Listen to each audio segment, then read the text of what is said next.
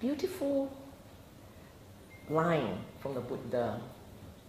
The original Pali word is Yatha Buddha, and has been translated as to see things as they are. Actually, it's to understand the mind as it is, to understand how the mutations of the mind, and to be able to harness its strength and to moderate and tame it. Okay? Now, we're going to start with something relatively simple, but it's beautiful. One of my most beautiful, one of my favorite Dhammapada verses. Mano Pubbagama Dhamma, Mano Seta, Mano Maya, Manasache, Padutena, Basatiwa, Karotiwa.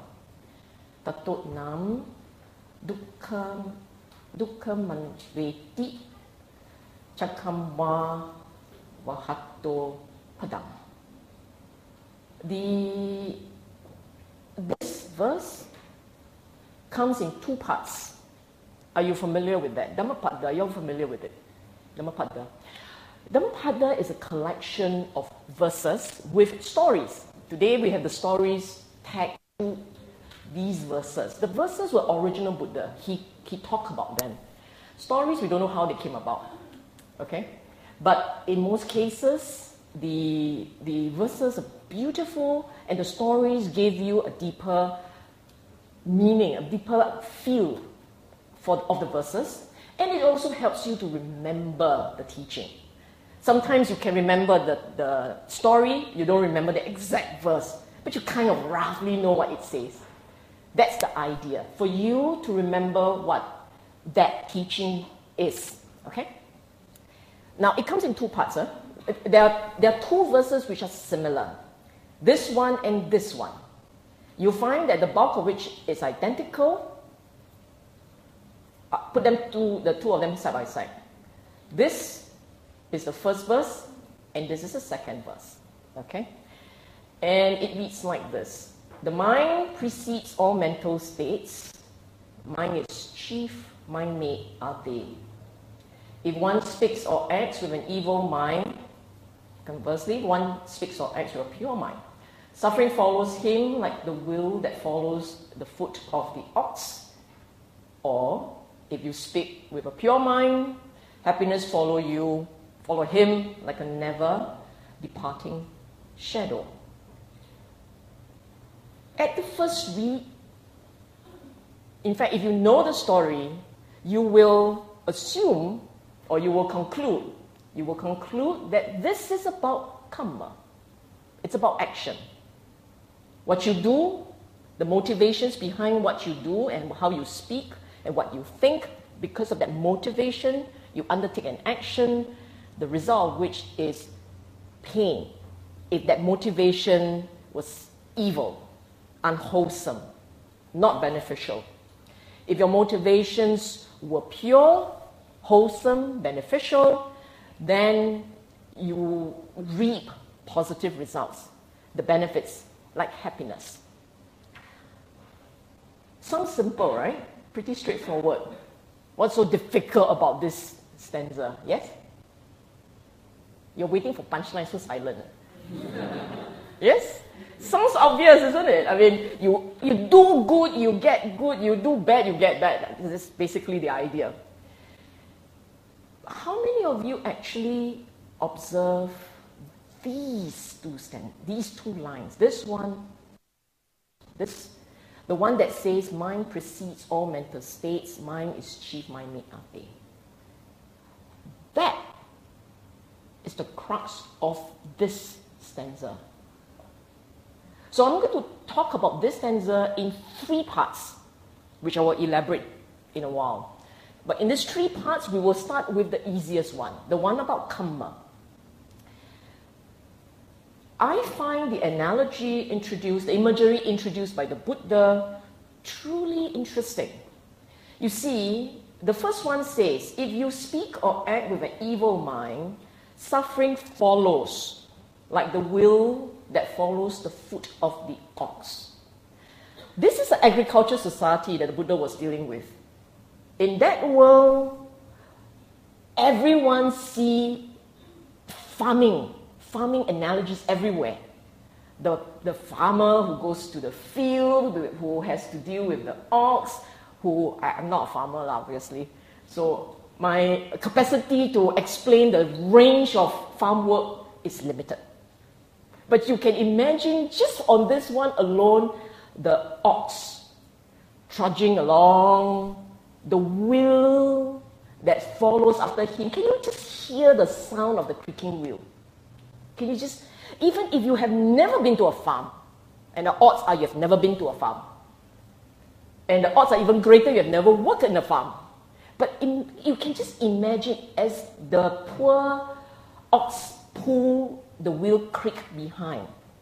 The idea here, and it's a powerful idea if you can imagine it, is dukkha will stare at you in the face. When you are experiencing pain, when you're experiencing discomfort, you can't get away from it. And you are aware of every painful touch. Whether it's a mental pain or physical pain, as long as it's unpleasant and it's painful, you will feel every bit of it. If you're not a practitioner, isn't it? No. You don't feel it. You are so detached. You don't really feel it. Yeah? Yes? Yes or no? If you are feeling pain, physical or mental, someone passed away, your dog passed away, so painful, do you feel it intensely? Yes? And whether you sit, you stand, you try and distract yourself, you watch television, at the back of your mind it's there. The more intense it is, the more it demands mind space. And the more you try not to think of it, the more it's there. So the Buddha's analogy, dukkha follows him like the wheel that follows the foot of the ox. Can you see how powerful it is? Every step follows by every creak.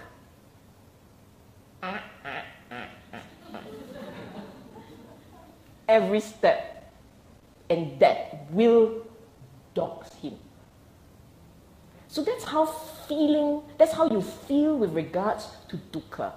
And the point here, for the second part, is to try and register with people, do not do evil. Because when you do, the results are not pretty. And you will feel every bite. That's the idea. Okay? Then let's come to pure act, pure mind. This one, the imagery, is a shadow. How many of you last saw your shadow this morning? When was the last time you were aware of your shadow? When? Today no sun. It's not the sun, the light. all you need is light. Do this. Okay. So the idea here is when you are happy, you sometimes don't even realize it. You see that? But when you are in pain, the whole world knows. Aiya, ayo, aiya, alama, sao. But when you are having some degree of pleasure and delight and happiness, not necessarily that the whole world knows. It's only when you want to boast about it. Otherwise, the whole world doesn't know. And you are not even aware of it. Until it's almost finished already, then you regret a lot. Finished already. You see what I'm saying? He was in just that 2 lines, 2 imageries, capture the reaction, the experience of the average mind. And The beauty of the second one is it doesn't matter whether you know it or not, it's there. You will experience it. The happiness will come. It will morph, it will grow, it will spread in you. And it was always there. So that's the incentive for watching out for how your mind acts or speaks. The motivations behind what's there. Okay? But that's not the interesting thing. The interesting thing is the first two lines. Let me show you something here. This is, I have no idea where. We took this picture from the internet. Downstream. The choices that you make. The way you react. This is what was said earlier about if you were to do something with the wrong intention, you will experience the consequences. Okay? This I consider downstream. Why is it downstream? Because by the time you act, you would have thought about it, yes? Or you would have a mental experience about it. Actually, then the question is, why do you act like that? Why do you see like that? You will act according to how you see, how you read, how you conclude. Example, I'm going to give you an example. I expect that you will shout out the answer with great enthusiasm. Okay? You are now in a foreign land, because begging out loud here. So you're now in a foreign land, and someone came up to you, disheveled, smells, very dirty, etc., came up to you and asked you for handout, money. Some of you will look and then just give. Some of you will look and run. Some of you will look and judge or do. You see what I'm saying? Some of you not only judge, tell others also. A lot of views, a lot of thoughts. There will be all these diverse reactions. The question is why? Why is it some will just react and give? Not too much, not too many words. Some will judge. Some will complain. Others will just write in to don't know who. Must complain at this kind. The question is why? What are you?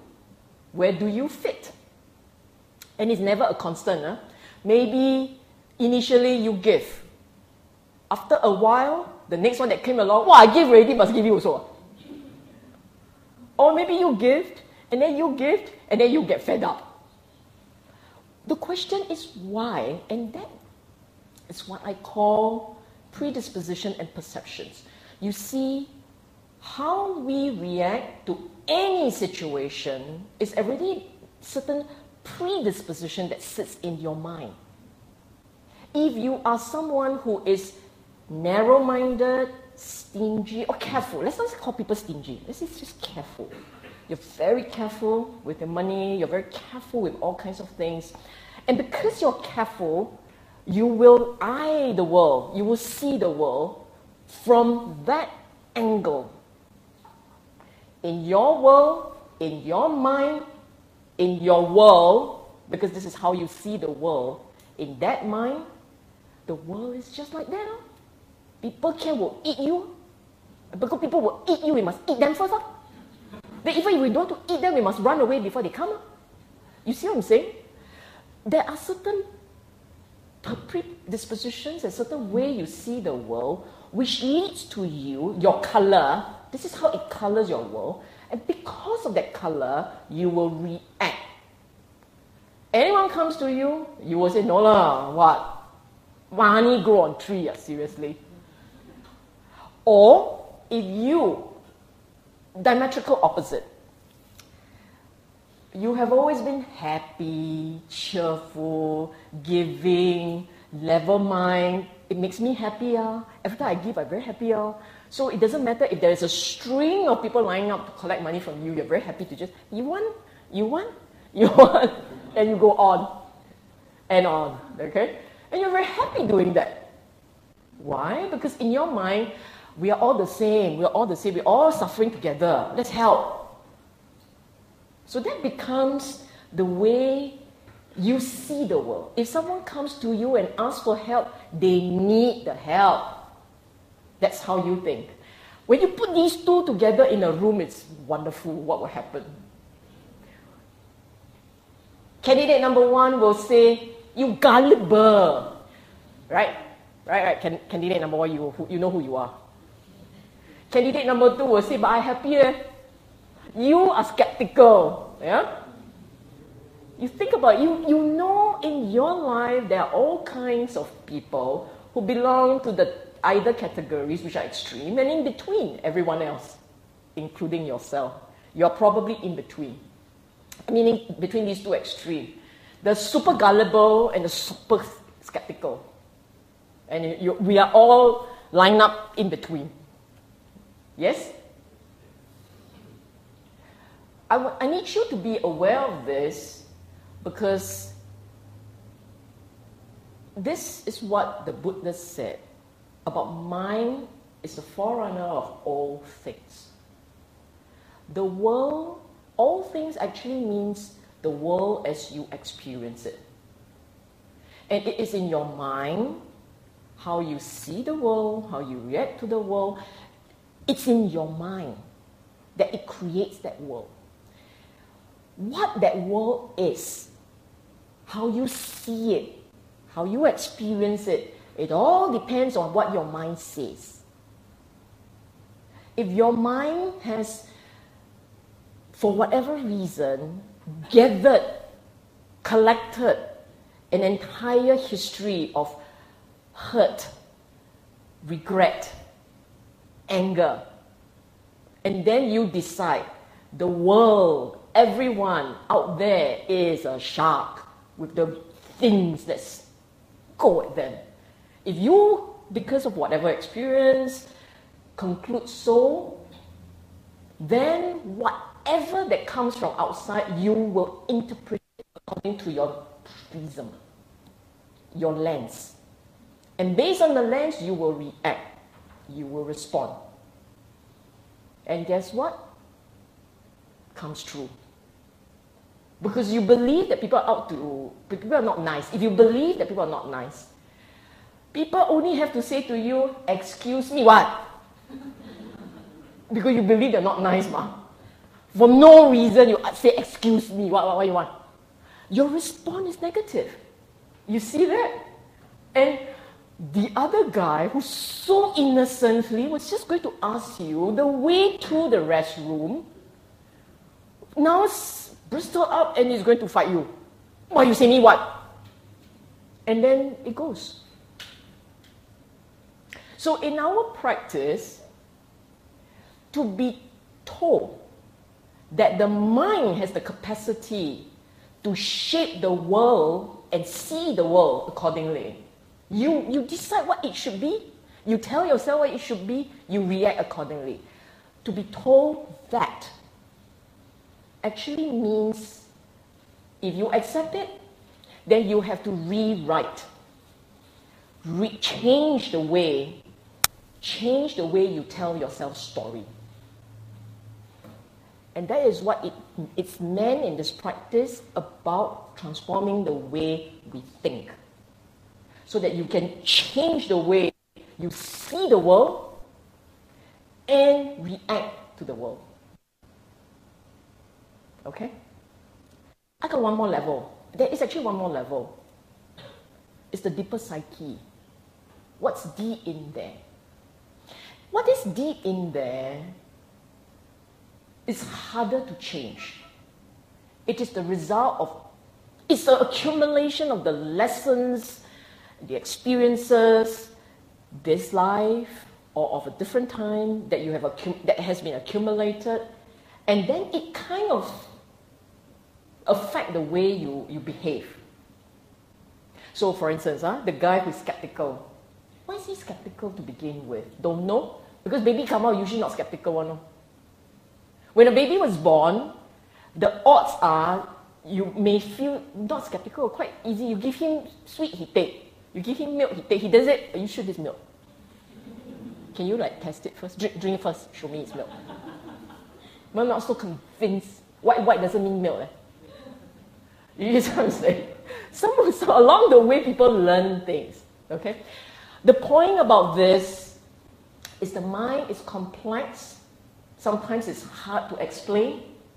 It takes a long time to figure out. But it doesn't matter. We deal with what we can.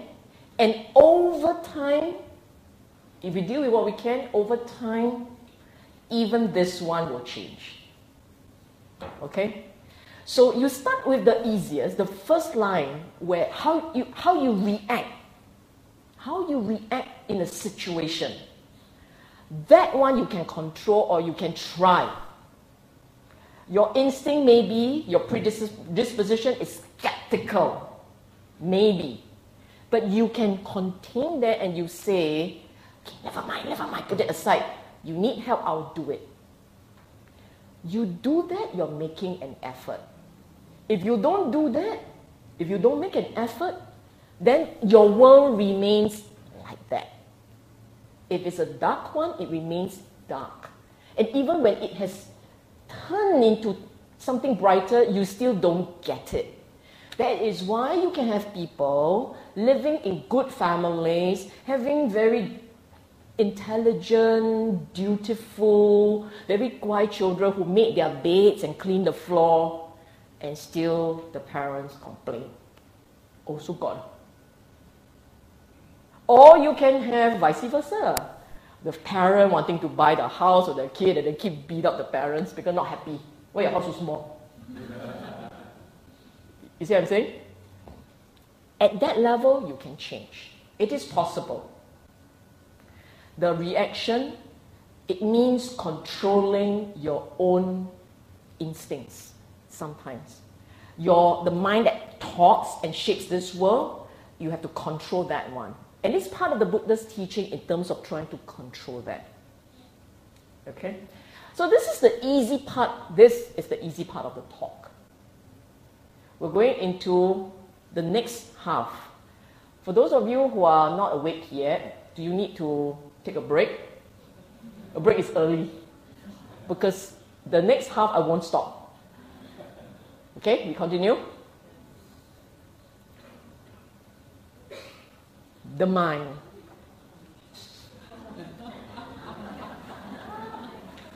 When you are asleep or when you are after lunch, when it's after lunch, the mind. Okay?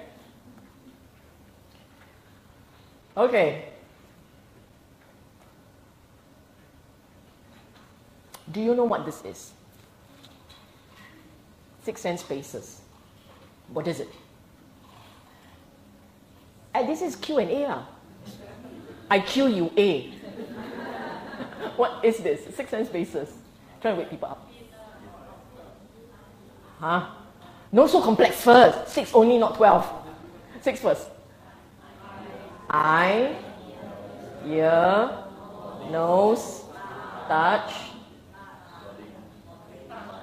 Touch is body. Taste. What's number 6? Well done. The faculties, okay? The 6 sense spaces. You know all these things. You walk around with them in case you don't realize. They're always there, yes? Okay. But you only know of their presence when you have this one. An object out there for you, for your sense organs to interact with. Okay? Between the two, contact with a consciousness, there is an experience. I'm going very slow here, I know. Because I think we don't pay enough attention to this. In our practice, on this path, this is the start point. And this is a point, this is something that every one of us experience, day in, day out, as long as you are awake, there is an interaction between your sense organs and the external environment, as well as the internal environment. That is why you have thoughts. The consciousness part, the mind part, is the internal environment. And that can be as real as the external one. Let me give you an example. All of you think of char kway teow. Thinking of char kway teow or just laughing at my analogy? I feel really insulted. All of you think of bak chor mee also can, whatever. All of you think of char kway teow. Or maybe I should say chicken rice for the international audience. Chicken rice. Can you think of it? It's not here in front of you, but can you remember the taste, the smell, the sight of it? That's your internal, the internal object.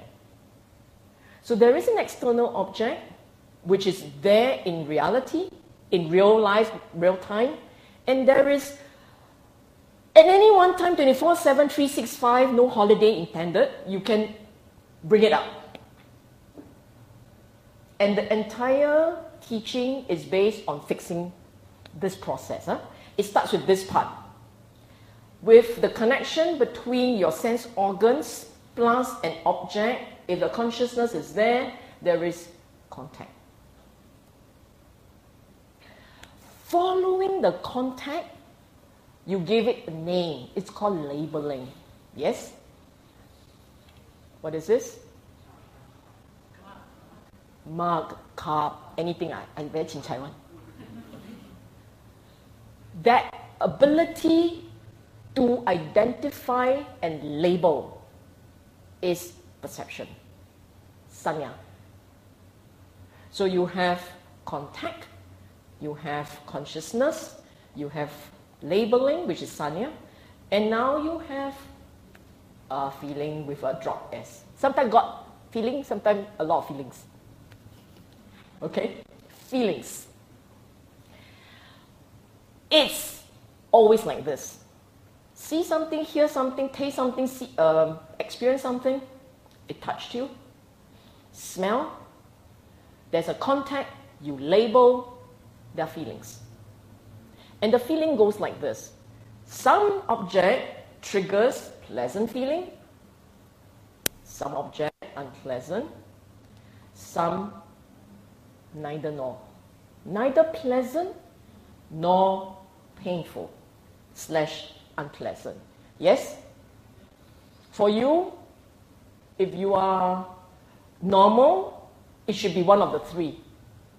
If it's always one, not the others, you either on drugs, so you're always happy, or you need Prozac because you're always sad. Everything also painful. Everything also very sad. Okay? When it is pleasant, you automatically will delight in the sensation, and then you say, I want more. Yes or no? I'm not describing anything new here, am I? And when it is unpleasant, you feel awful about it, you don't want it. Also normal, right? Okay? Neither nor, what happens? What do you think happens at the neither nor? Indifference, okay. Depends, no? Sometimes you want, sometimes you don't. Why do I say that? You don't have very strong views. But it's usually one or the other. You don't have very strong views. Okay, I have that. No need. So one, don't want, but no very strong views. And depending on how strong, you may have dukkha or not. Up until this point, I'm not saying anything new, am I? In fact, some of you are already getting bored. Why doesn't she get to the point, huh? Because right now you still can't handle the point. Now we go slow first. This is nothing new, but this is what you have to know. This part of the equation, this is where your thoughts arise. When we talk about thoughts, mind-made are things. This is where they start. Meaning to say, because of the thoughts, I want, I don't want, that's where the craving begins. Because of the craving, there lies the results. This is the part that changes for people. For most people, in fact, not most, for all people, for all beings, for all alive beings, dead doesn't count, for all beings, this is a mechanical process, meaning you have the organ that functions. If your organ doesn't function, doesn't count. So if the organ functions, there is an object, you put a consciousness there, there will be contact, label, and feeling. This is a mechanical process. This is a part no one can change. You understand? So in your meditation, you're trying to figure out this process, no need to try so hard. It's like that. It is this part that needs fixing. Pleasant or unpleasant will trigger your thoughts. Why? Because when it is pleasant, automatically the instinct is I want more. I like, I enjoy, I want more. If it's unpleasant, the instinct is get it away, take it away. And the thoughts will start rolling from there. Whatever brings whatever brings a pleasant sensation will lead to you delighting. The point is, on the mechanical part, there's nothing you can do. Your brain works like this. But on the subjective part, that's where you can react and decide how you want to react. So this practice is about fixing this half, not this half. This half. It's fixing this half. It's fixing this half. You all must catch like this, okay? It's fixing this half. I should not run the mouse too fast, it won't take me. And not this part. Do you understand that? So when you go on retreat, do not spend your time going contact. There's nothing you can do about contact. It's after contact, what do you do? Okay? This is a mental process you need to know. And if you sit down there and say, I know already, I also can do. Okay, next one you do. You think you know. And we all think we know. But then how is it we still dukkha so much then? Actually, what the Buddha said to see and understand, the very basic of it is to get this map in. To understand there are certain mechanical parts, to know there are certain mechanical parts, and there are some parts where the thoughts come in already. And as it puts here, as the Buddha said, thoughts are nutriment for craving. As long as you generate thoughts, you will feed craving. You don't believe it, you ask yourself, when you think, what do you think about? I think about enjoying lah. I think about how to siam the things I don't want lah. That's feeding craving. Then the next logical question, if you're following me, it's a logical question. Then how to stop thinking? That should be the logical question, right? Next slide. In this practice, first you need to know what you're dealing with. This is the map of everything you need to know for start point. start point. I shall now call it blue lines. Yeah, lines are blue, words are blue. Because after that, it's the red lines, okay? Remember these red parts, they were the original parts. You recognize them? They were once blue, now they're red. Okay, these are the original part. This slide is about what to understand, to see. In your practice, in your meditation, what is it you have to see so that you can understand, okay? Number one, each state, this, the thought, the craving, the result, all of these states and how their link means depending on one, the next arises. Depending on your sense base, the object, contact with a consciousness, feelings arise. Resting on feelings, pleasant, unpleasant, neither nor, thoughts arise. I want, I don't want. I want, and now let's figure out the 9 steps to getting what I want. Then 9 steps becomes 9A-B, 9A1, 9A2, but you must adjust accordingly to get what you want. The proliferation of thoughts, all to satisfy craving. To see this in your daily life, then you say, no need to see, I see a lot already. Well done. See some more. How they arise. Particularly the dark pink ones, the thoughts, the craving, and the dukkha that comes about because of that craving. To actually observe as they arise. I'll explain to you why like this. For many of us, we actually don't see them arising. We usually in the thick of the dukkha before you realize something is happening. You know what I'm saying?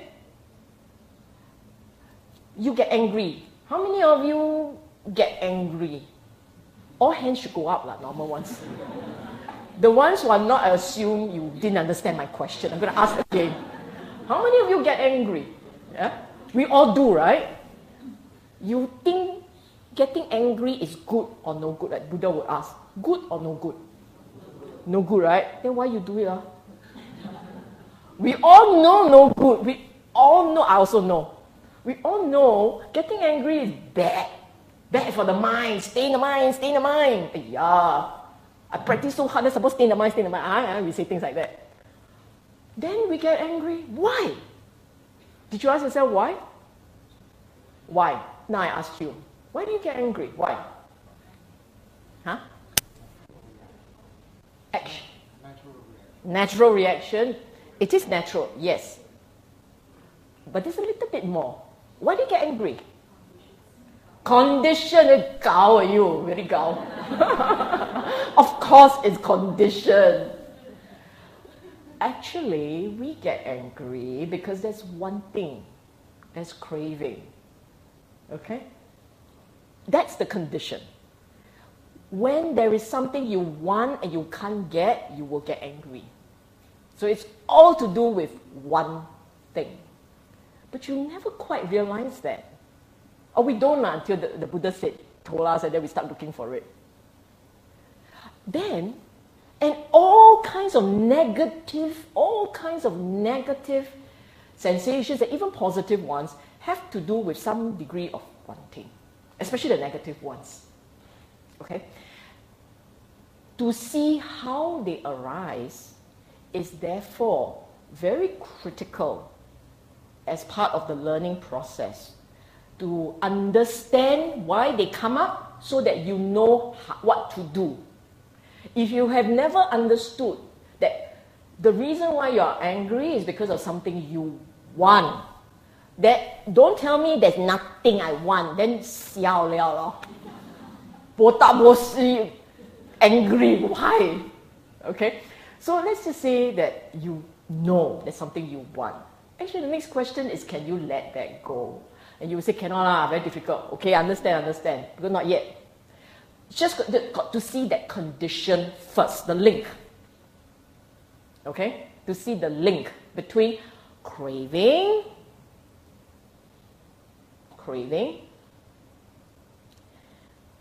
and whatever that pops up, that leads to anger, that leads to all kinds of unpleasant sensations. And how they cease. How many of you sitting down here have experienced anger? Are you still angry? So along the way it ceased. Did you see it? The odds are you only realize you're no longer angry when you're no longer angry at some point. The odds are. So you actually never saw it go away. In this practice, is to catch it when it comes up and to see it when it's gone. Because there are some conclusions you have to form from that observation. Where does it come up? How does it disappear? And I can tell you again and again, and then the cow comes home, that there is anger because of wanting, and it's when the wanting ceases that you feel lifted. That wanting ceased. Not the object, it's the wanting that ceases. And then you feel lifted. And still will get angry. It will still happen, because the one thing you will say is very difficult. It will always come up. Yeah, because of feelings. Now, the other thing is this. If your mindfulness is very sharp, for those of you who go for a retreat, meditate all the time, you practice very hard, at some point you will realize that your mind is very sharp and in the moment. When it is in the moment, do you get angry easily? The odds are you won't. Because you're right there as it arises, as craving arises. And if you were right there when craving arises, and you say, it's okay, drop it, right there. Not wait until the engine start already, fourth gear, running 180 kilometers per hour, then you try to stop it. Too late. At that time, it will self-combust if you try to stop it. You have to stop it before it starts first gear. Right at the start. Okay? To see. You note, here it's not to know. The word I use is to see. It's a direct experience. You would have, if you had been attending classes, you would know the theory. But it doesn't mean you have seen how the mind works as it is. So, to know the state, each state, to see their links, to note how the state arises and how they cease, how the state arises and cease, that they can see, that they can see, see and understand. That for each state, you also understand the key characteristics. They are impermanent, they are dukkha, that impermanence is dukkha, and that the whole process is anatta. In the practice to see these states, in the arising of the state, I am not saying something which is impossible to see. Let me just give you one example. How many of you breathe Not a trick question. It's a very legitimate question. Just trying to figure out whether you're human and requires oxygen. We all breathe, right? Your current breath, and maybe about a second ago, that breath, same or not? 2 seconds ago, same or not? It's a slightly different one, right? It goes up, it goes down. It goes up, it goes down. That's impermanence. That's really impermanence. And if you try to fix it, let's see what happens when I don't breathe. That's dukkha. And are you in control? And therefore it is anatta. This is very simple. I won't claim credit. This one came from Kovida, Bhante Kovida. Monk was here earlier. The same features, anicca, dukkha, anatta, you see it in your thought process. My eye catches an image. I register the image. I like, I don't like, it's neutral. If I like, I want more of that image. I want to store it in my, no phone, iPhone. In my iPhone or in whatever phone that you have, my smartphone. I want to store the image. Store the image so that I can see it again and again and again and again. And I've seen it already. Store the next image. And I want to see it again and again and again. But every time you see it, it's a different time. It's anicca. It keeps changing. To see every movement, every change of scene in the mind as a new state. It keeps changing. And everything that is conditioned is changing. It can't stay still. Baby will be born, a baby will grow up, you have grown up, and you will die. At a strategic level, it's change. So there's no stability as such. There is no stability as such. And because there isn't that stability, it is dukkha. And this is a process you can't do anything about. It's anatta. You see that? And to see this in your thought process, see it, not just know it, see it. And therefore, the whole thing is about conditionality. So, if you recall the blue lines, the blue words, which I said first, you need to understand, to know that. That's how the mind works. It's static. It's just a map of how the mind works. Now look at the content and the interactions. It's dynamic now. When you start to understand the interactions within that mind, you will then become aware of this is what gives the dukkha. What they're trying to fix is ayya. Like that, how many? Reverse, previous. This is dukkha. This is what we experience, and this is what we don't want to experience. What do we want to do? We want to fix it. We want to reduce the dukkha that we keep experiencing. And to fix the dukkha, you have to, it's non-negotiable. You have to start to understand how they link and the features of those links, the characteristics of those links. You understand this? Yes? Can't go on until you kind of know what I'm saying. Any question up to here? Okay?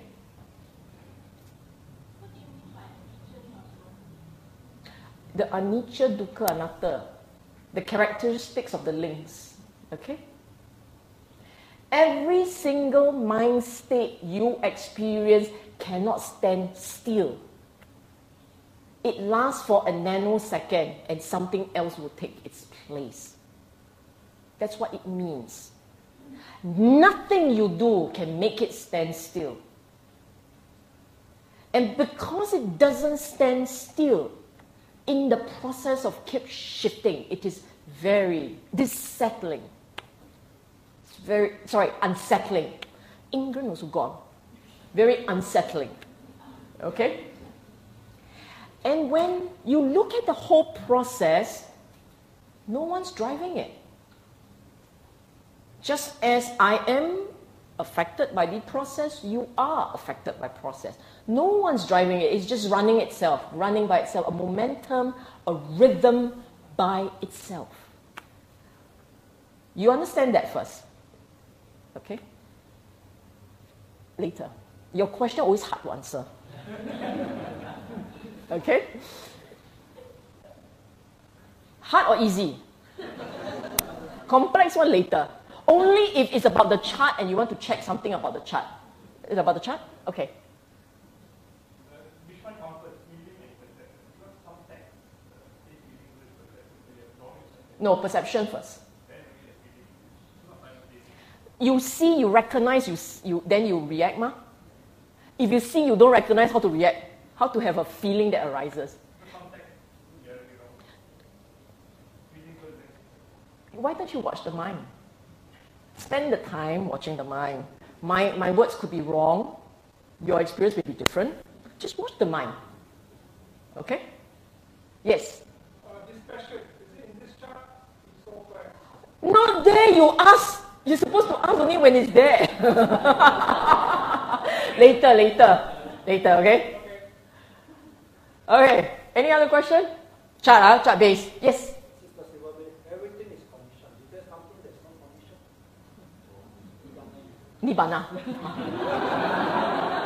Nibbana. You are right. Everything is conditioned. Everything here is conditioned.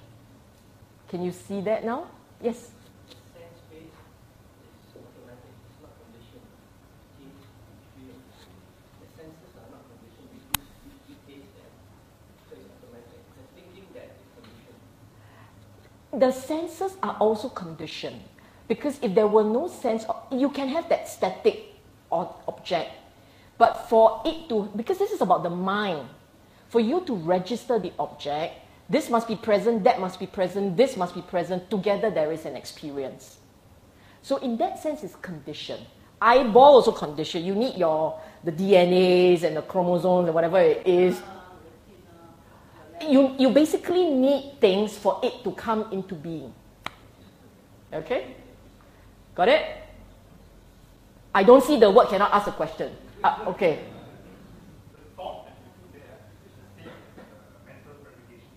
Yes. Yeah. Well done. Okay. Anything else?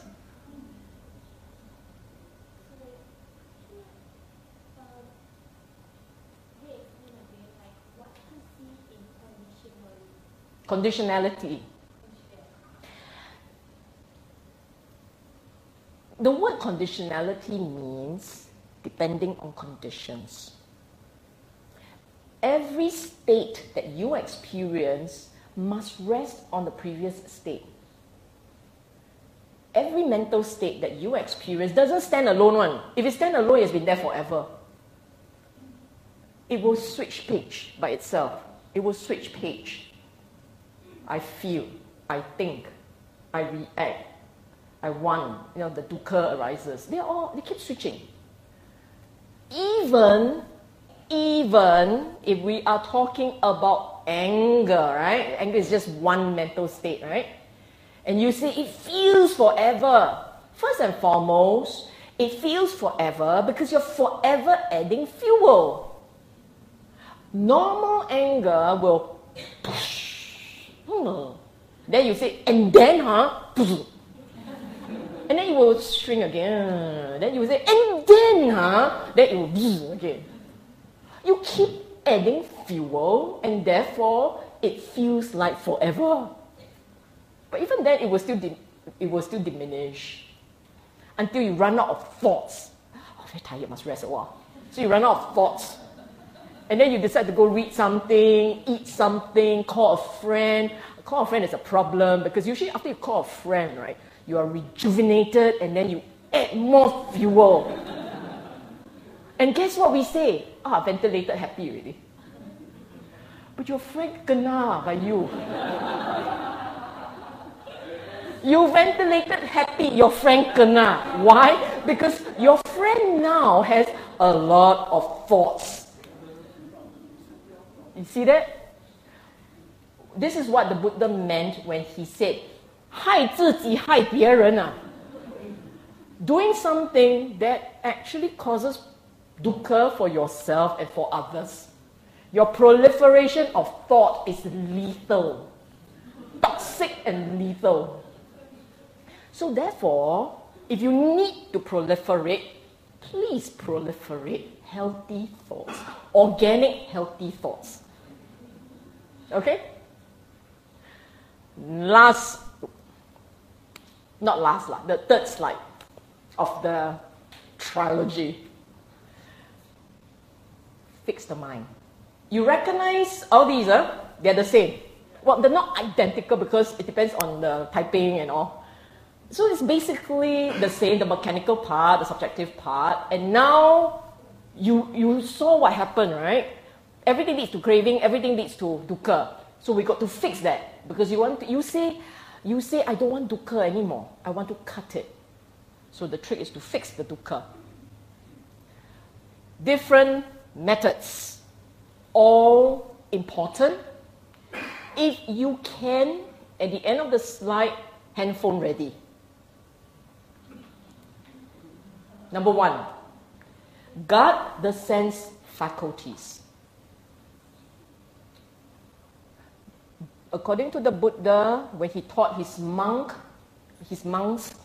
the things that they do literally build the mindfulness to that sharp that they are literally able to park the awareness at when there is that contact.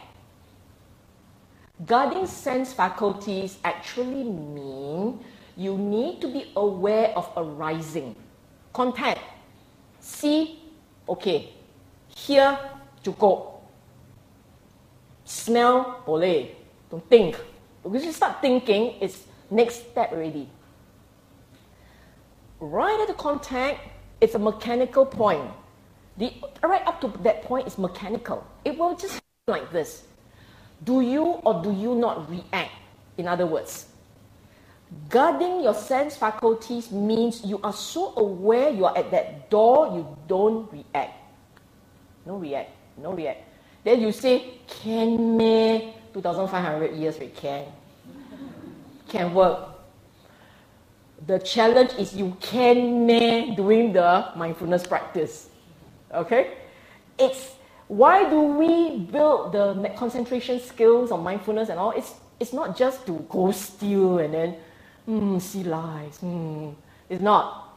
It's really about sharpening the mindfulness, the awareness, to a point where it is aware.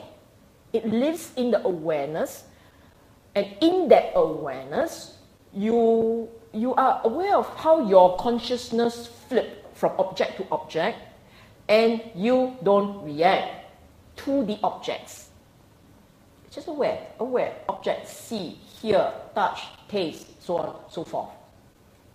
And for most of us, it would usually be like this. See, hear, see, hear, smell, see. The seeing takes somewhat, 60-70% of your time. For most of us. And then occasionally, smell interjects. Smell consciousness. Bulk of the time, it's seeing, hearing. Okay? And guarding it means knowing when it arises, and then at that point, let it be. Don't think, don't chase, let it be. Then you say, wow, very difficult. Yeah, I know, I understand. We'll go to the next one, easier ones, okay? Now, this is the mechanical process. This is the part where if you are practitioner and you're practicing well, this is the part you can do. Right at that door, you stop the thinking process. For many of us, that is hard. Mindfulness is not that sharp. It is a lot harder. By the time you know, it's all there.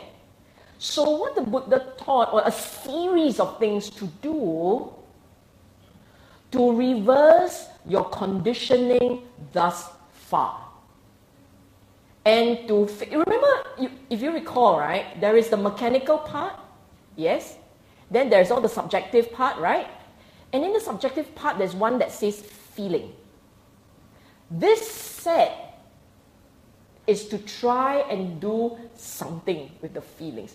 Because your thought processes start when you like or you don't like. Because it's pleasant or not pleasant, and therefore you like or you don't like. You see that? If it's pleasant, I like, I want. If it's unpleasant, I don't like, I don't want. So you go to the point where you look at feelings and you try and change the way you see things so that the feelings becomes neutral. Hello? I can hear the pin drop. You understand what I'm saying? Do I need to repeat this? I'll go into this in a moment, but do you understand this part? Why it is like that? Because your dukkha, remember what we're trying to do is fix dukkha, right? Dukkha. How you fix dukkha? How to let go, and fix dukkha? That's the part we're trying to fix, huh? Dukkha arises because of craving. Craving arises because of thoughts. Thoughts arise because of yes! Okay? And therefore, in this practice, these are words by the Buddha, not I came up with them. The Buddha talks about these reverse conditioning process to change to neutralize the feelings so you don't feel so intensely. And when you don't feel so intensely, your craving wouldn't go crazy. Then dukkha gets moderated. Okay, so what are the things that gave us a lot of problems? The body. Now, it is not just your body. It is bodies. Form. In other words, it's form. Anybody's form. When we look at another individual, most of us, the normal people, will see a form as pleasant or unpleasant. The normal ones. And usually we will see its skin, hair, nice skin, so soft, you will say. Yes? We see skin. How many of us see blood? Or muscles? Even less likely you'll be seeing bones. You see the face and you see bone. Because usually, if you're not trained, you're not practitioner, and all you see is bone, you are either psychotic, you are a serial maker on the make, or there's something wrong with the object here that leads you to see things a bit distorted. But if you're a practitioner, it's a different story. Then you say, oh, maybe I practice a different light. That one I don't know lah. Different light, have to say ma. But the point is, for many of us, you see, feeling has to do with the trigger of lights. Pleasant, not pleasant. The lights. Something you see and you enjoy. And then if it's someone that you love, your spouse, whatever, people that you love, lagi words. You see the form, you now see form. Straight away you see something else. Now, the Buddha's method, see only yourself. You are no more than elements. And better still, Buddha gave you the 32 parts that you don't like. If they are off, you don't like. If they are on you, you still like. Nails, you like.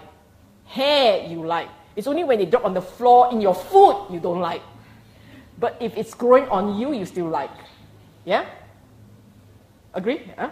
So, the Buddha wants you to become aware that, and you keep telling yourself, this is actually really telling yourself, I am made out of all these parts, and from the from the not so pleasant, the unattractive ones. From the unattractive ones, you work it into the ones that you have never seen really, but it's there somewhere. Your organs. You understand? And if you can do this to yourself and to another, at some point you look at another body and you are not so affected. And you say, is this part of the practice? Yes. Is it necessary? Well, it depends on you lah. Because there are others, you can choose others to do. But there is a reason for this. Buddha said, for the ones who are most lustful, wake up only lustful, go to bed still lustful, those type, constantly look at the form as it is. Basically, it's looking at the body as it is. Buddha didn't need anything that's not there. He didn't come up with organ X. Everything he listed are in you. It's just that our mind has been conditioned. The mind has been conditioned to see only the attractive. You see that? And it's like that. Maybe the reason, I don't know why the mind is conditioned to see only the attractive.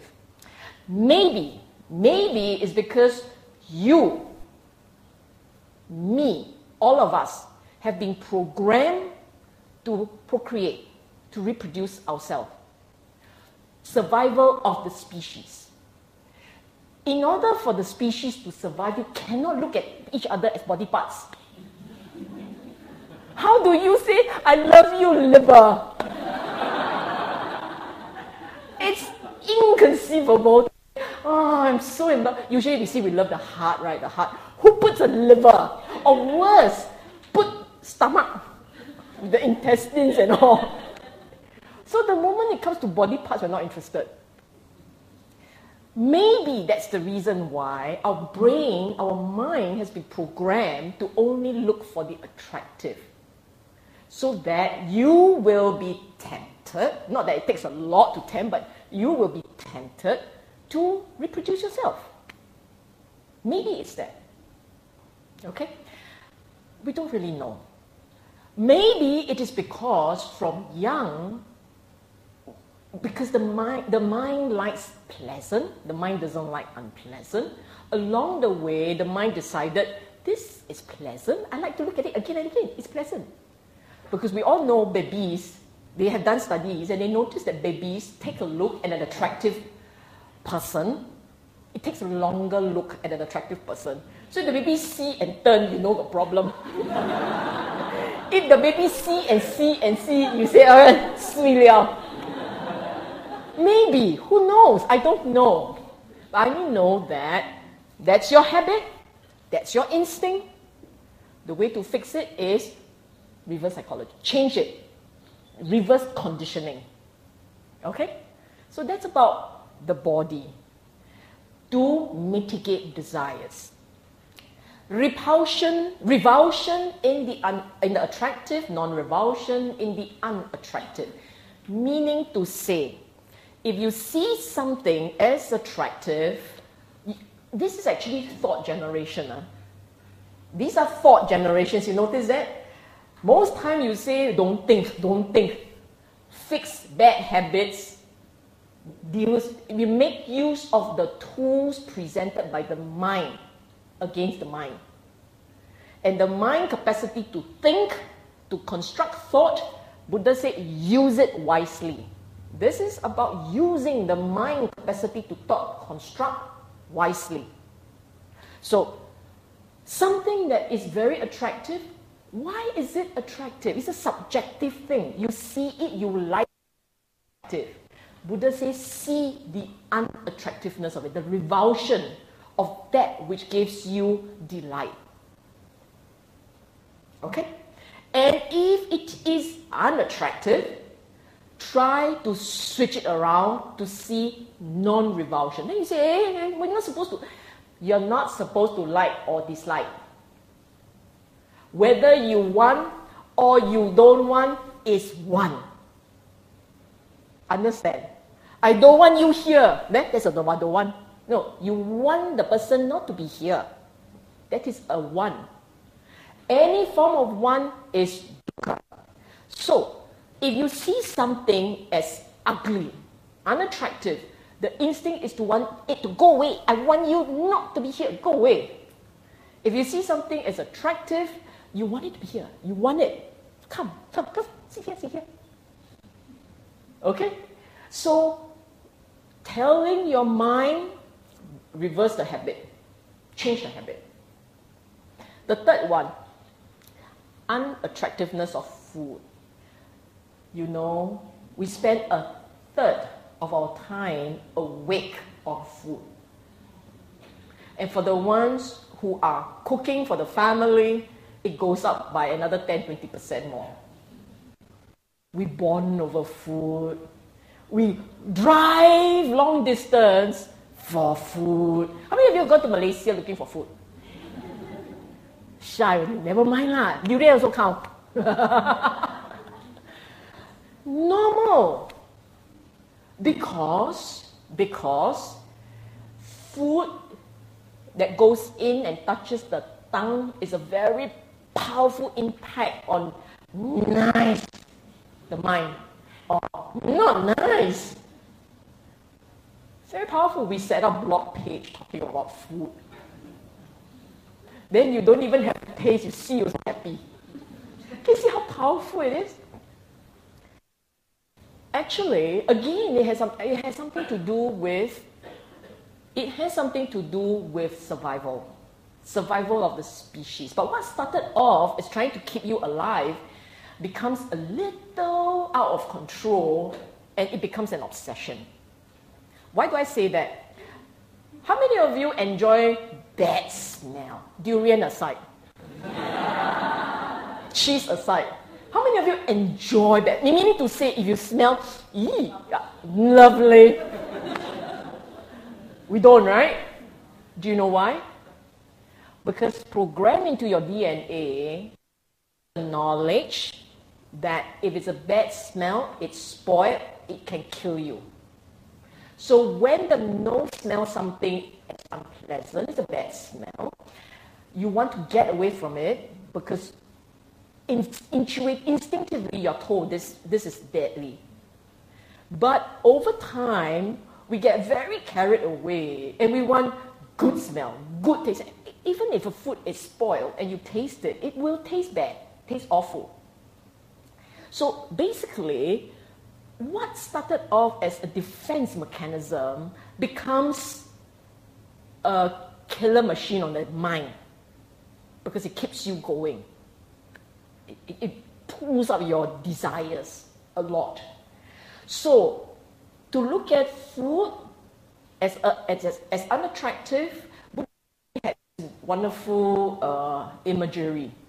It's found in the Nutriments. The sutta is called Nutriments. It's in the Samyutta Nikaya. And in that sutta, the Buddha taught his monks to look at food as if they are chewing on the flesh of their beloved son. In our world, beloved daughter also can. So as you chew, if you were to bear in mind the idea that this is the body parts of your beloved child, you ain't going to, nice. Right? You are going to, swallow faster. Don't taste. Taste already, I can develop a taste for it, also good. You don't say. Why do that? Why go to that kind of extreme? Because your mind is a very powerful desire machine. See something it likes, it will chase.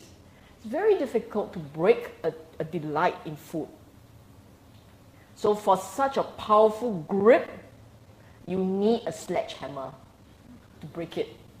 Okay? And then it goes into non-delight in all the world. Everything that you take delight in, you have to tell yourself, it's not delightful. Then you say, how? Let me give you a sneak preview of the next slide, but this is how. You see, how many of you here believe in rebirth? The rest of you not sure, is it? You believe in rebirth, right? Even though osteoporosis made it difficult for the hand to go up. But you believe in rebirth, right? You all do, right? Okay? How many of you are damn sure that in your next rebirth you're going to the Dewa realm? Don't know lah, modesty lah, you ask like that. Hope lah, hope, huh? Okay, maybe reborn no less than like now lah. Reasonable? Reborn no less than like now lah, huh? Okay. How many of you so sure it will happen like that? For the next life? Oh, quite confident lah. After that, don't know what happened next life, lor. Then after that, lagi don't know what happened, lor.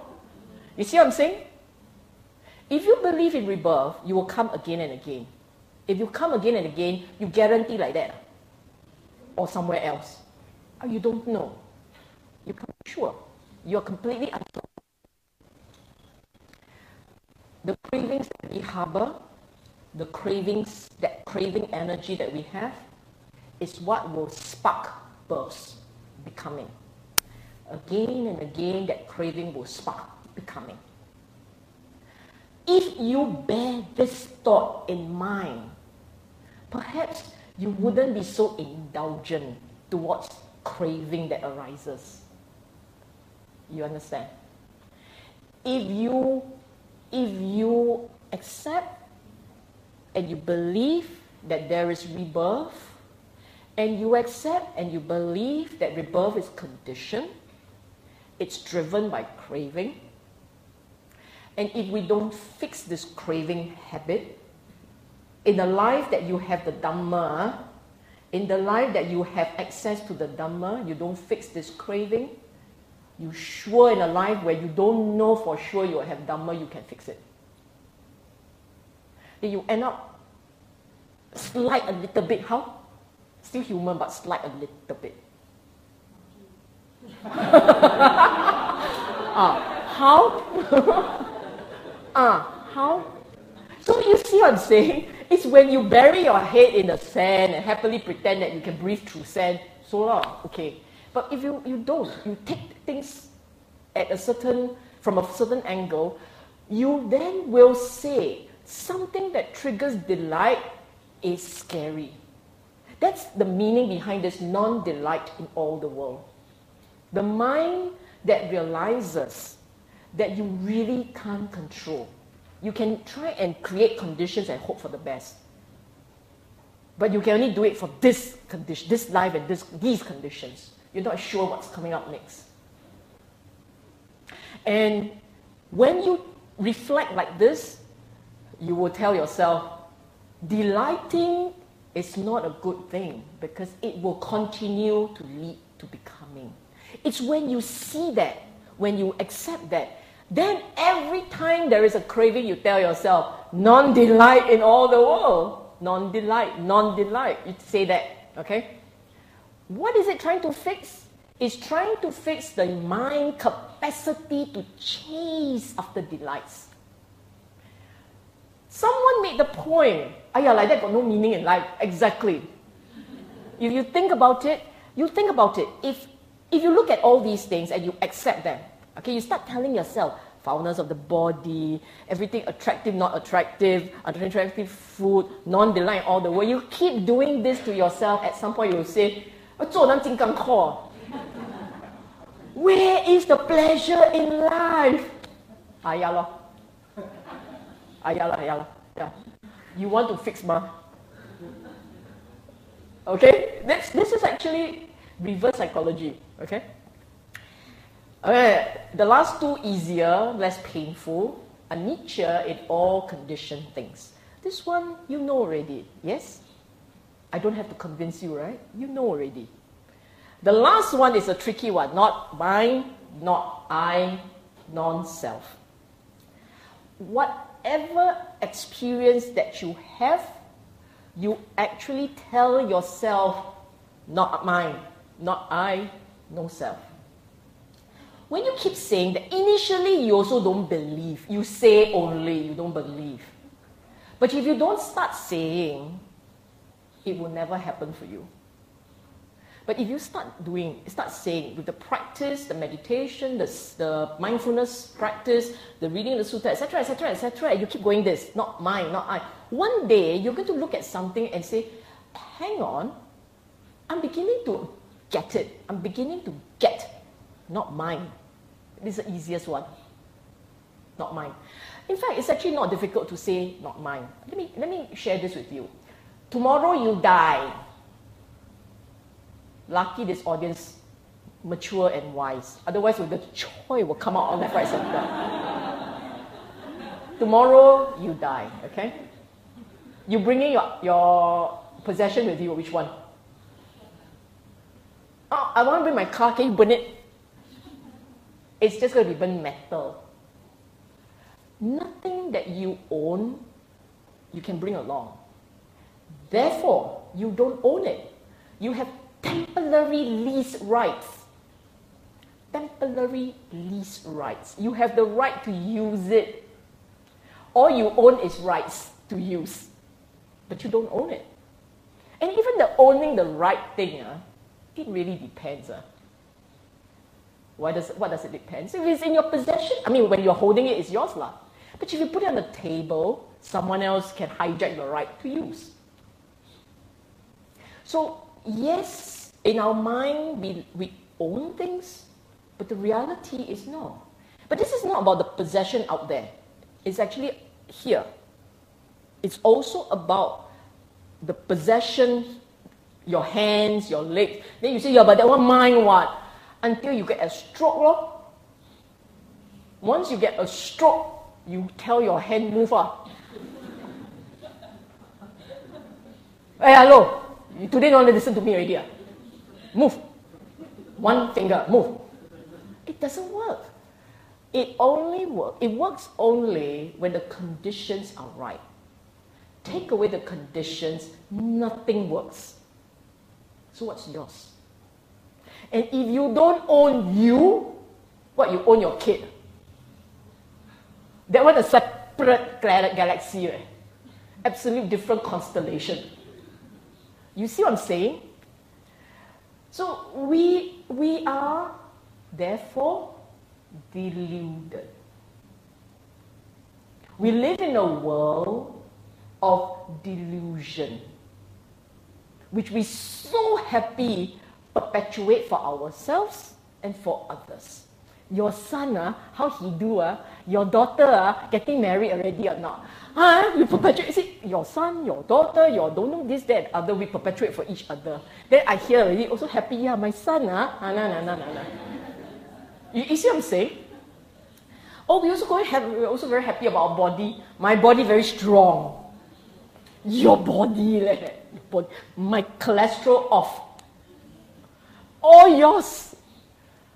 It's very interesting how our mind shortcut and then have all kinds of assumptions. And that becomes our deluded world. If all these delusions do not give you grief, if they don't give you pain, so what's the big deal? Deluded law. But if they give you pain, which we do feel pain, right? We feel angst about some of these things. Then the delusion is a problem. Get it? This is only the second box. The third series is a constant reminder of the big picture. Is to fix your craving. You see, if you can't check feeling, let's go look at craving, see what you can do with craving. Okay? If you tell yourself this, I will die, we'll grow old, we'll get sick, we will die, we'll be separated from the people we love, just these two alone, you take one step back from your craving.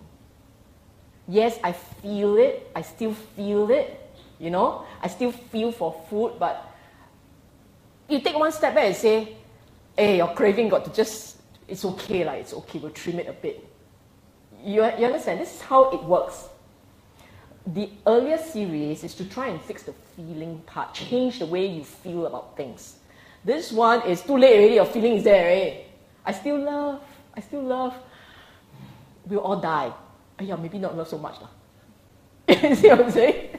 You still have your feelings, but you get a big picture, you take one step back and you go, moderate, let's do something about that. Okay? Separated from all the loves and all. Okay, and the last little bit here is seeing the correlation between craving and dukkha. Meaning to say, if you tell yourself, the more I want, the more I experience dukkha. So if I want to have less dukkha, I better learn how to moderate once. It works, by the way. For those of you who is skeptical, skeptical, my middle name, that one. If you're skeptical, you just try. Just try. Simple one. For instance, getting from point A to B. I want to get there in 20 minutes. I want to get there in 20 minutes. For the entire journey, you're going to have dukkha. Sure. Can't. Traffic light. You will have all kinds of conversation. But if you say, if you remember the Dhamma, you tell yourself, oh wait, I'm supposed to moderate craving. Never mind, give yourself enough 5 minutes. It will reduce the sense of dukkha, the sense of urgency, the sense of restlessness, the sense of anxiety, and so on and so forth. It will reduce that. This is a science of the mind, okay? This is a science of the mind. This is not a theory. This is just how the mind works. And the last one is this box at the bottom. This, in order that you really could fix everything well, it is very helpful to develop the skill of mindfulness with understanding, clear understanding. This clear understanding bit has to do with the Dhamma talks. The Dhamma that the Buddha talked about. Anicca, dukkha, anatta, things are impermanent. You crave a lot, you will experience pain. Everything is very mechanical. There's all these organic processes. It just happened like that. You understand that. You develop that understanding to be able to see things in perspective. So it goes down to you eating at the hawker center, and with the food that comes in, there is tasting, there's contact, feeling arises. You actually do things like that. And you know in your mind that this is Dhamma. This is what the Buddha talked about. And it will slowly but gradually trim your craving. Your mind is anatta. Whether you believe it or not, your mind is anatta. What does it mean? Your mind, in fact, actually the science have proved it, that the mind is anatta. Science has proved that mind is anatta. While you are sleeping, I kind of repeat it again. Why is that? What does it mean? If you know how they have done all kinds of experiments with people with mental issues, depression, and then they make them do certain activities. For instance, writing down all the things to be grateful for. Number 2, actually teach them the skill of mindfulness. Teach them a bit of a mindfulness skill. 10 minutes, not 1 hour, just 10 minutes, 10 minutes, 10 minutes. And then every time they think of something and it's unpleasant, they feed them something pleasant to reverse that connection, the unpleasant wire. Over time, they actually recover. They feel better. What's happening? The brain. All these wirings are rewiring. And as it rewires, your experience will change. Your reaction will affect the wiring. The wiring will affect your experience. So what the Buddha has taught 2,500 years ago was to teach us how to rewire. Of course, at that time, he couldn't show MRI. But he was in that time teaching rewiring so that when the person, having rewired, experiences a very different, have a different experience, they will develop faith. The method works. This is what we have to keep doing. And when we keep doing these things, the rewiring continues. And then more and more and more until one fine day, with the completion of the new renovation, you're a new man. You're literally a new man. That's what happened to these guys. Okay? So, bottom line, these are the 4 broad categories. Wait, not yet. Got picture, better picture. Wait, alamak. Sorry, better picture later, last one. You wait. So to sum up, first you need to know that that process, the thought process. To know is deep. Initially, at least understand this conceptually. Meaning, today, start point, if this is the first time you're hearing a lecture on the Buddha's Dhamma, conceptually see this and understand this. Flowchart. In the course of your journey, you have to learn to see intuitively. Meaning you actually experience and then go, oh, this means this.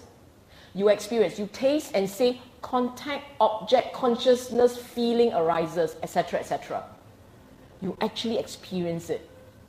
So that you can, it at least affirms for you, Buddha wasn't talking out of his head. Not that he had one. It was actually for real. He was describing the mind. Okay? And then, specific to the Buddha's teaching. You see, earlier on, whether or not there is a Buddha, the mind works like that. Earlier on, the blue words. Whether or not there's Buddha, the mind works like that. This red one is uniquely Buddha's teaching. This is what you have to do. You have to see the links, you have to see how they arise, how they cease, know they cease, see the features, the conditionality. This is Buddha's contribution. And above all is this one. What's the point of saying, die lah, your mind like that, what to do? Do you understand what? Okay, after the paparazzi episode, you see, if the Buddha had stopped at slide 2 and end the story there, then what's the point? I know my mind, I know I am trapped, I am stuck. Then what? If it ends at point 2, it's still helpful, better than end at point 1. If the Buddha had ended at slide 1, it's no big deal, he's a modern psychologist. If it ends at point 2, the second slide, it's better. Now you know why you are stuck. Then what? What can you do about that? I see the links, I see how they arise, I see how they cease, I understand the conditionality. Then what? You see that? It's this number 3. Number 3, the way out. So when the Buddha says, I teach Dhamma I teach you dukkha and the way out, this is the way out. Everything in the whole lecture, from beginning to the end, to know, to see, to fix. Sorry. Reverse. Everything from beginning to the end, this is an Eightfold Path. When we say the Eightfold Path, it's not just 8 spokes. All these. The Eightfold Path. You will know when you get started in the practice which part is which part of the path. And to believe in the Eightfold Path, to believe in the Dhamma, what does it mean? I accept what the Buddha taught about the correlation between dukkha and craving. I believe it is possible for craving to cease such that dukkha doesn't arise anymore. And I buy his method to fix the mind. And it can be done. That's what it means to be a student of the Buddha and of the Dhamma. Okay? It is not just Four Noble Truths, Eightfold Path, pass exam already. It is not there. It's knowing what they mean and what must be done and what will happen after you have walked the path. Okay? You want a break? Or we just go straight to the questions?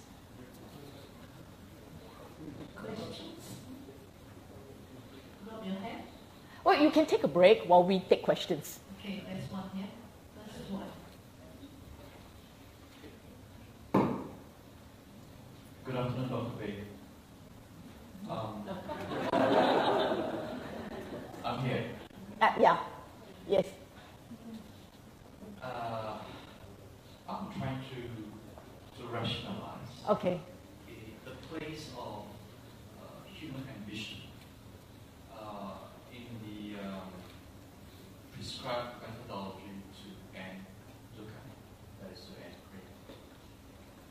We live in a world now where a lot of the motivation comes from the need to create new ideas, new products, new services, to drive new innovation. So we have to have ambition. For example, in the medical field, we strive towards developing new methods, new medicine to cure certain diseases, to make better life for all. For example, elimination of Zika, for example, or Anderson's disease. So if one does not have that strong ambition, whether it is further nurtured by the reward of money, if you're working for a corporation, they'll pay you more so that you'll get the money. And I find it very difficult in this context in our daily life, working for a large corporation or small corporation, or a very commercial base-driven economy, to guard all this trading. Like, so if I want myself, if I'm ambitious, I have the natural love or ability or intelligence, ability to develop something in the R&D field, I'll go for it. But if you ask me to seize this form of craving for improvement, then there'll be no improvement. So what will the world be? I hope I get your view on this. Thank you. Your question is craving, is ambition bad or good? Should we have it or not? Okay. Context first. First and foremost,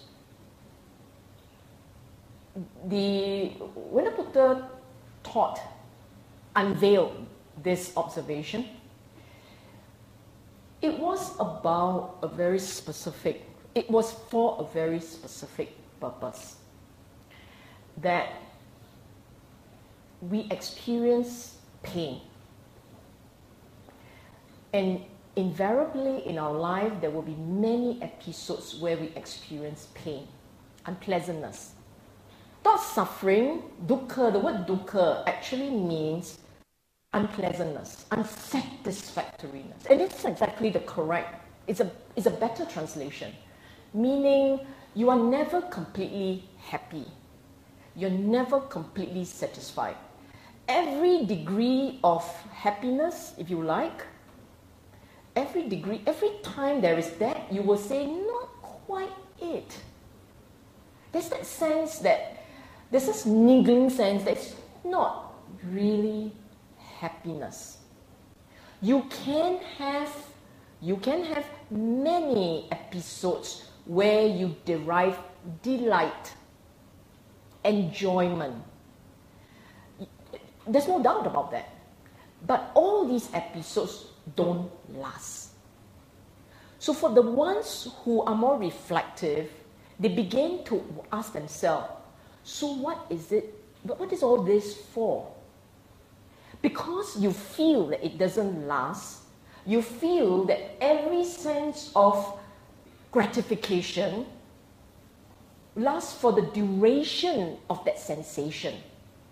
And then after the sensation is over, you remember a memory of that sensation.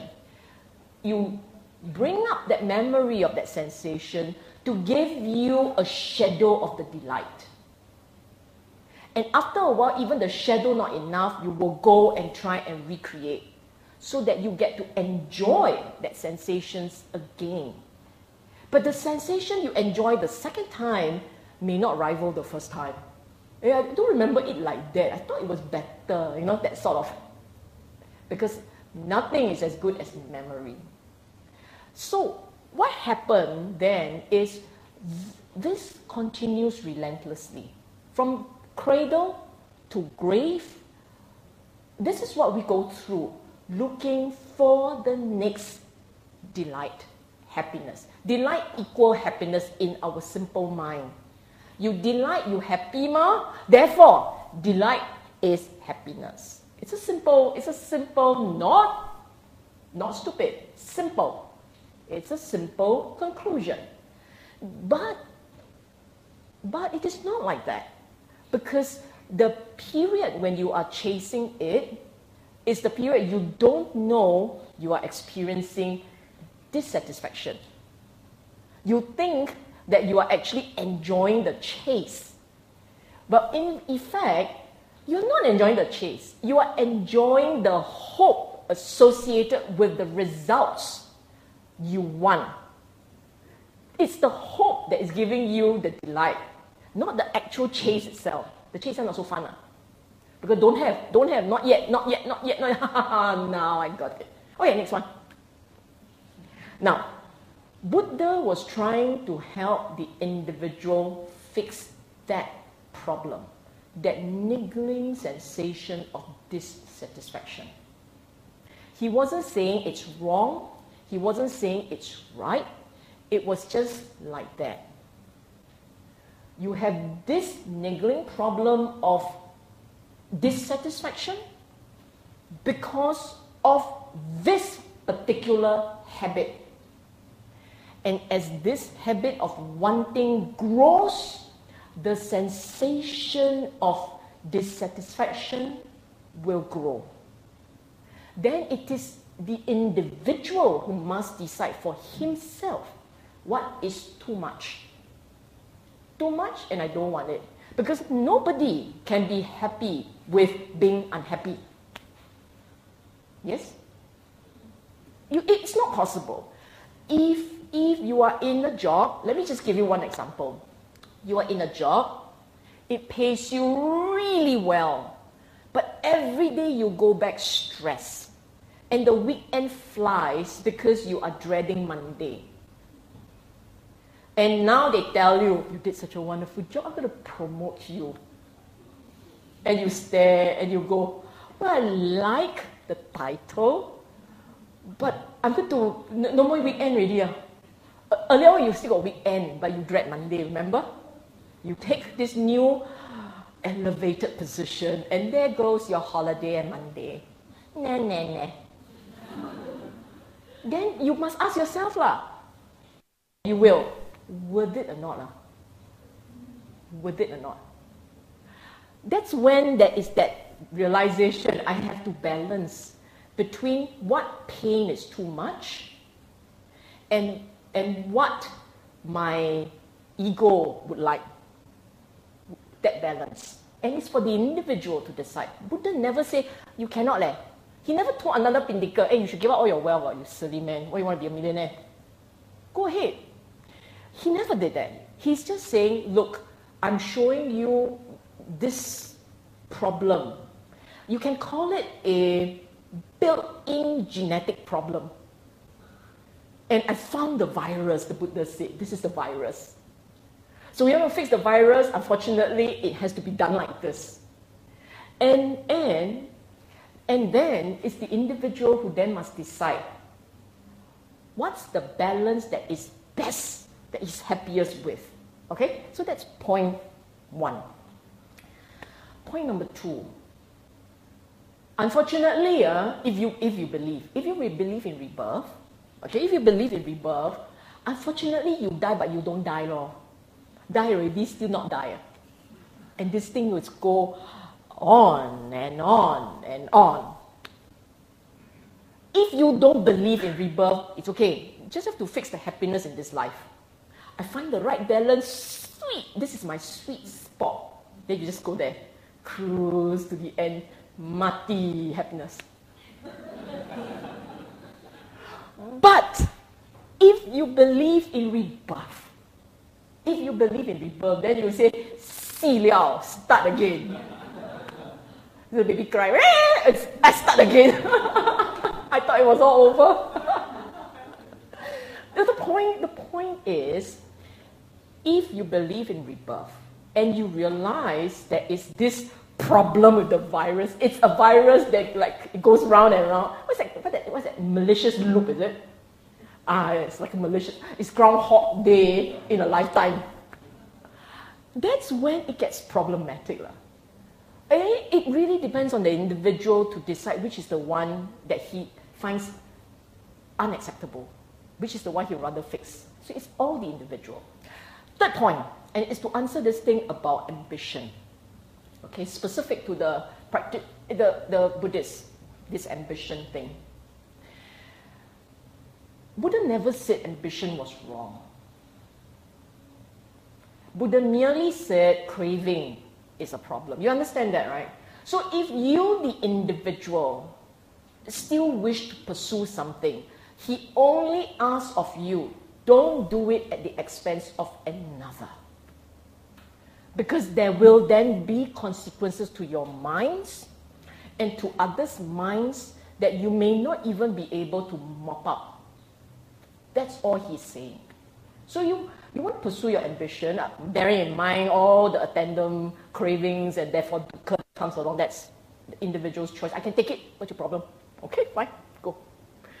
But don't do it at the expense of others. Because then there will be all kinds of consequences that you may not want to pay back. You may not want to meet the cost. Okay?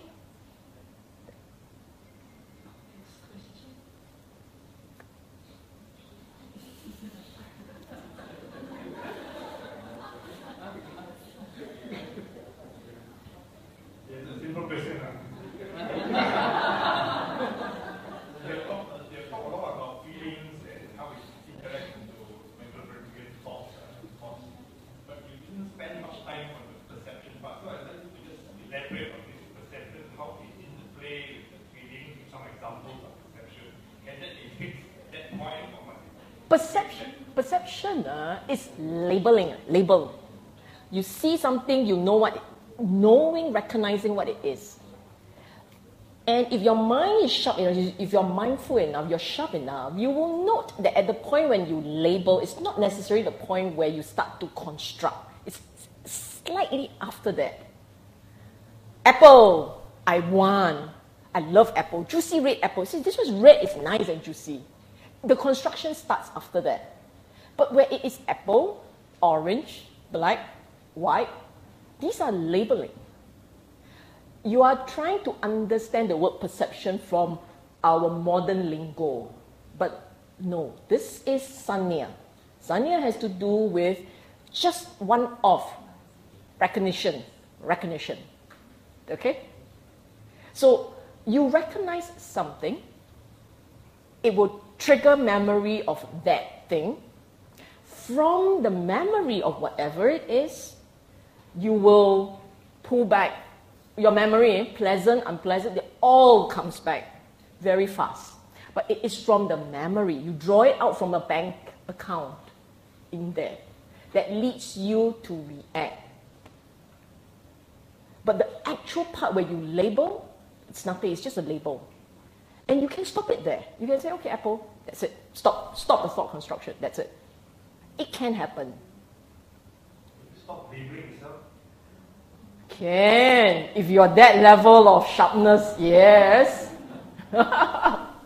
It can be done.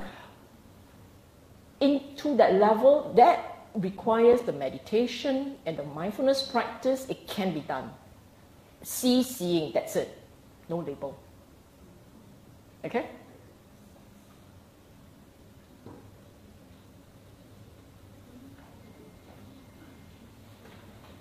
Thank you, sister, for the question.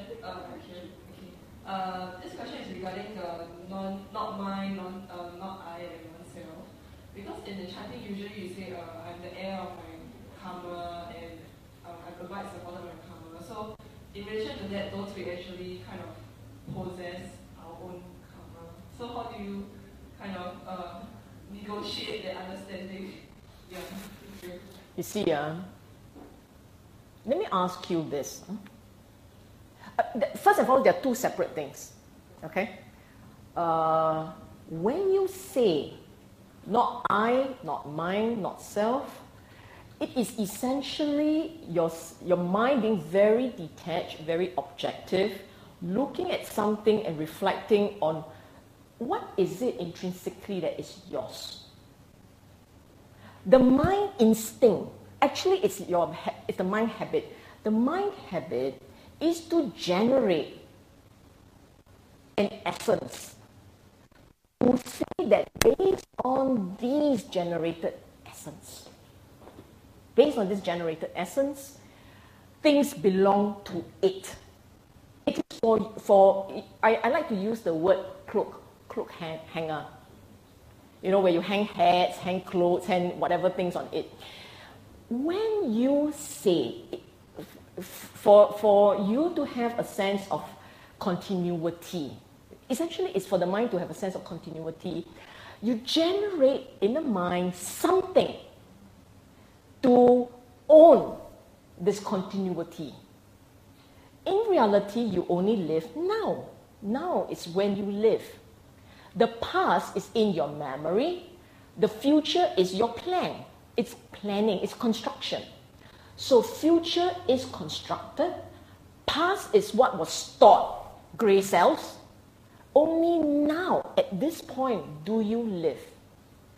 But because you can remember the past, and because you have the capacity to plan for tomorrow, where you are concerned, there is a time continuum.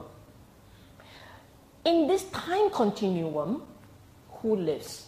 So you create instinctively or structurally, I don't know how the brain works, it creates an idea of something to hold and behold this continuum. You understand that? Because if you look at yourself, right, is the past real? It's only real in your mind. Because my memory of the past may be very different from your memory than which is real. What is real? Real is only something you store up.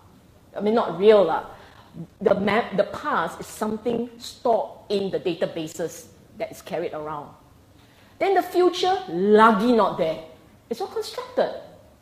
I plan, you plan, I have my own plans, you have your own plans, and we happen to live together, so it's our plan, which is sometimes quite different.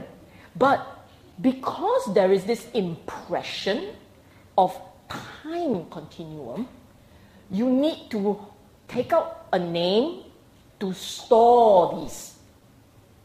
And where you are concerned, that thing which was created to store things and plan these things, that thing where you are concerned becomes real.